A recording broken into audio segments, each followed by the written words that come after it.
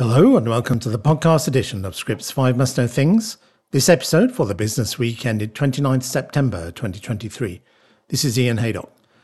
This time, major Q4 catalysts, Verona's COPD contender, Alpha Sigma acquires Intercept, more setbacks for Keytruda-Lenvima combo, and new pressures on China IPOs.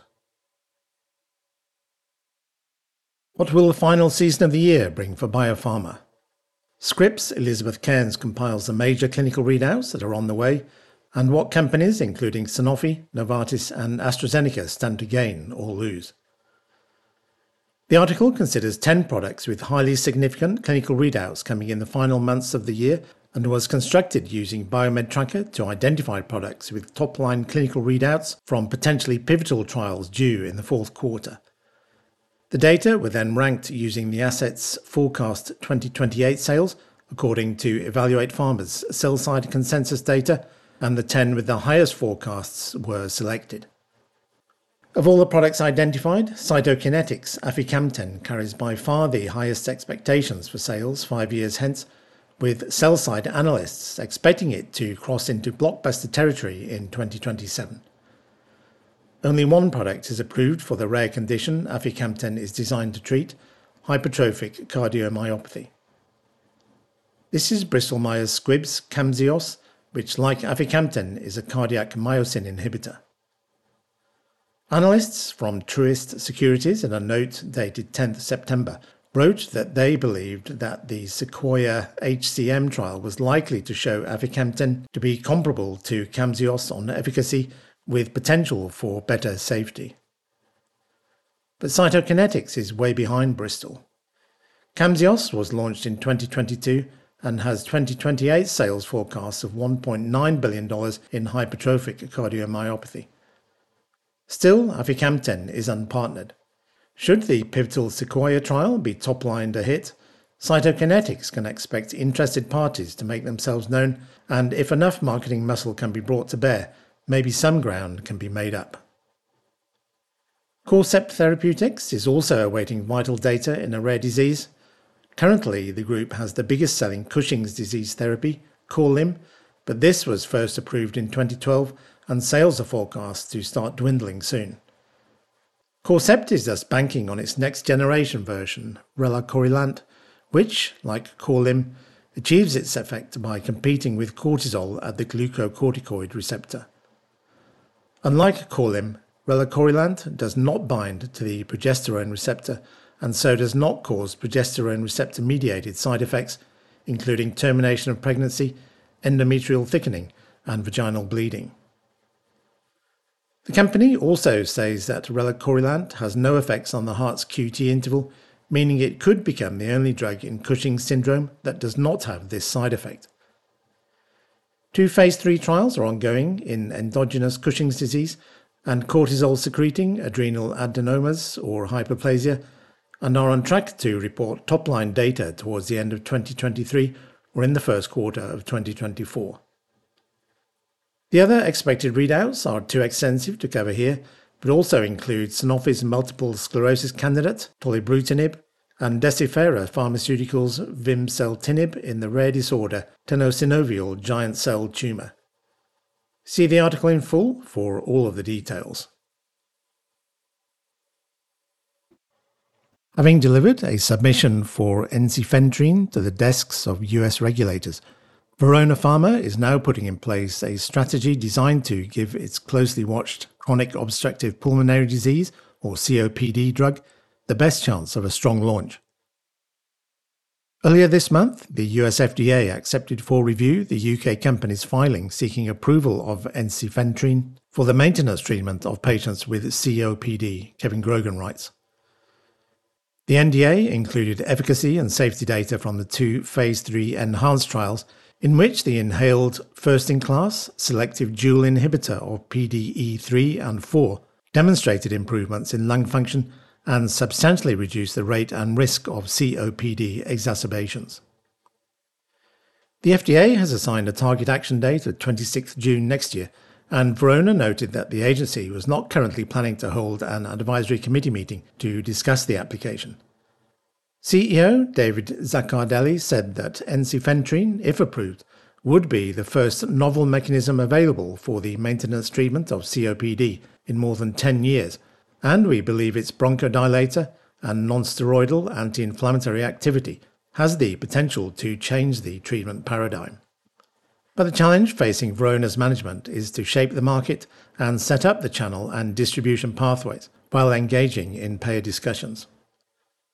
Analysts at Jefferies issued a note on 23 September saying that we expect a smooth FDA review process and think an approval by June 26 is 90% plus likely, adding that the drug could ultimately fetch $1 billion in peak sales due to its strong efficacy, clean safety, and novel PDE3/4 mechanism, the last of which allows ensifentrine to be combined with existing drugs.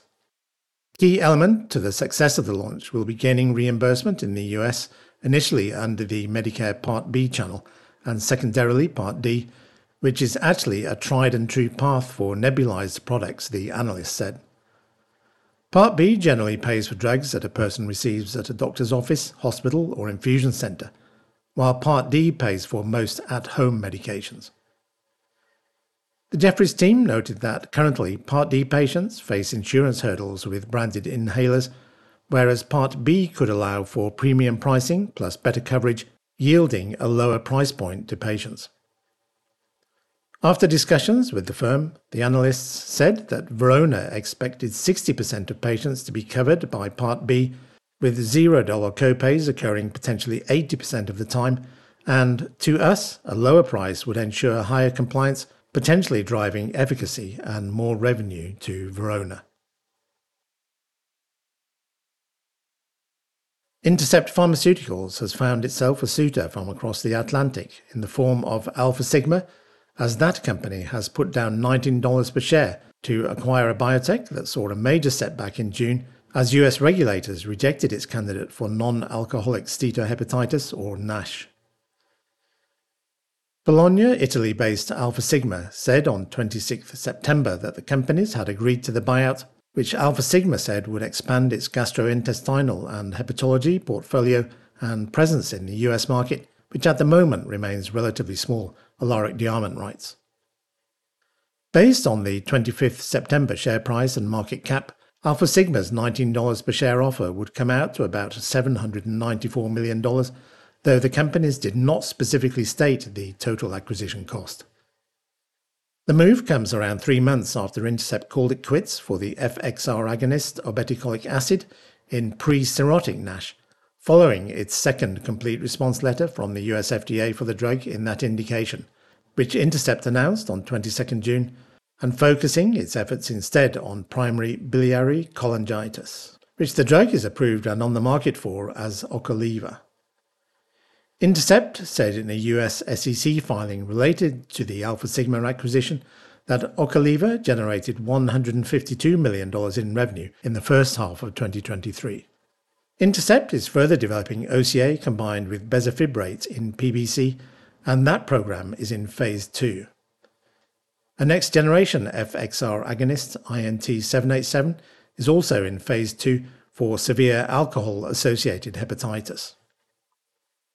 Alpha Sigma's decision to buy Intercept shows a clear interest in expanding the scope of its own business in terms of indications as well as geographically. Currently, its US product line remains limited to a folate product for expectant mothers and medical foods for patients with depression, cognitive impairment and diabetic nerve damage, as well as bulk ingredient and contract manufacturing businesses.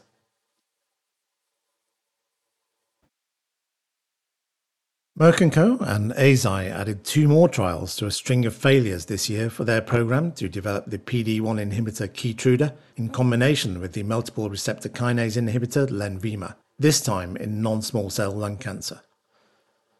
The 2 firms said on 22 September that the phase 3 LEAP-006 and LEAP-008 studies had not met their dual primary endpoints of overall survival and progression-free survival, Alaric Diamond writes. LEAP-006 compared Keytruda, Lenvima, pemetrexed and platinum-containing chemotherapy against Keytruda, pemetrexed and platinum chemotherapy in first-line metastatic non-squamous NSCLC patients who have confirmation that therapies directed at EGFR, ALK, or ROS1 are not indicated. LEAP-008 tested Keytruda Lenvima docetaxel in second-line NSCLC patients who had progressed on or after platinum-containing chemotherapy and one prior PD-1 or PD-L1 checkpoint inhibitor and had confirmation that EGFR, ALK, or ROS1-directed therapies were not indicated. The study's final analyses showed no improvement in OS, while prior interim analyses had also not shown statistically significant improvements in either the PFS co-primary endpoint or the key secondary endpoint of objective response rate. Merck told Scrip that we continue to be encouraged by the potential of Keytruda plus Lenvima and are evaluating the combination through the LEAP program with multiple registration-enabling trials across multiple tumour types.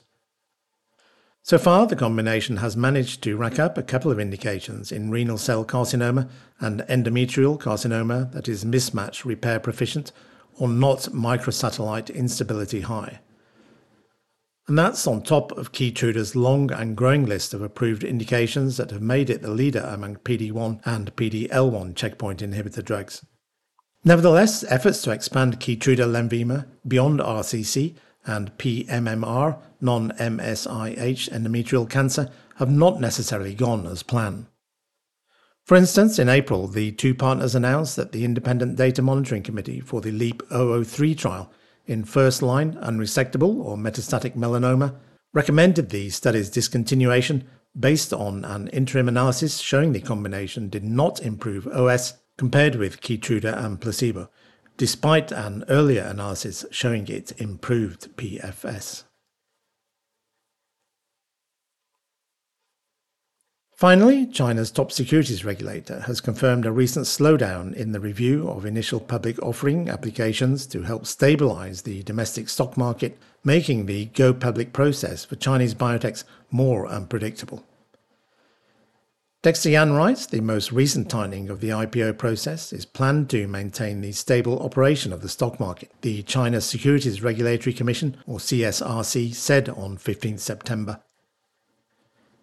The Commission noted it seeks to facilitate improved harmonization and balance between the development of the primary and secondary markets after taking full account of the secondary market's capacity for new listings.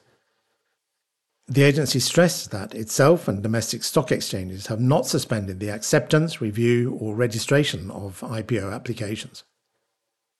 The CSRC is currently researching and designing an action plan for the capital market to serve the self-reliance and self-improvement of high-level science and technologies in China, according to its statement.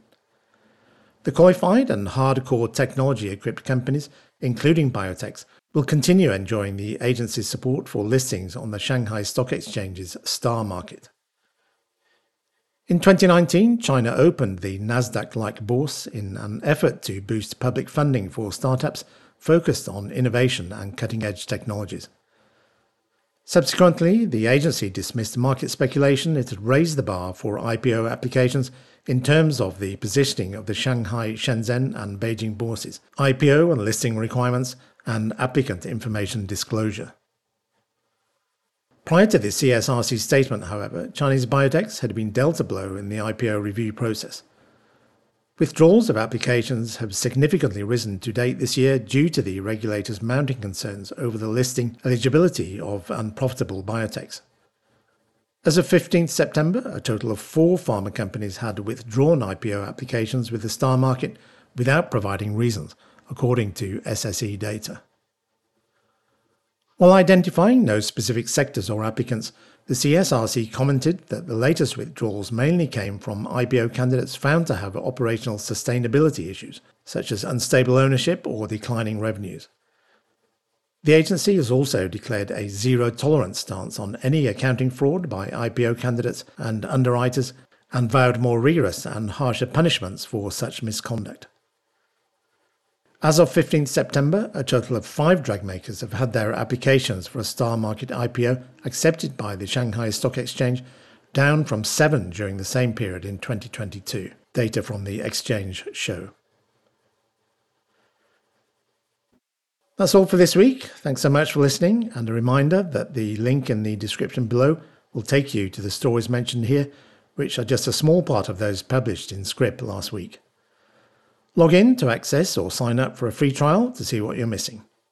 Bye for now.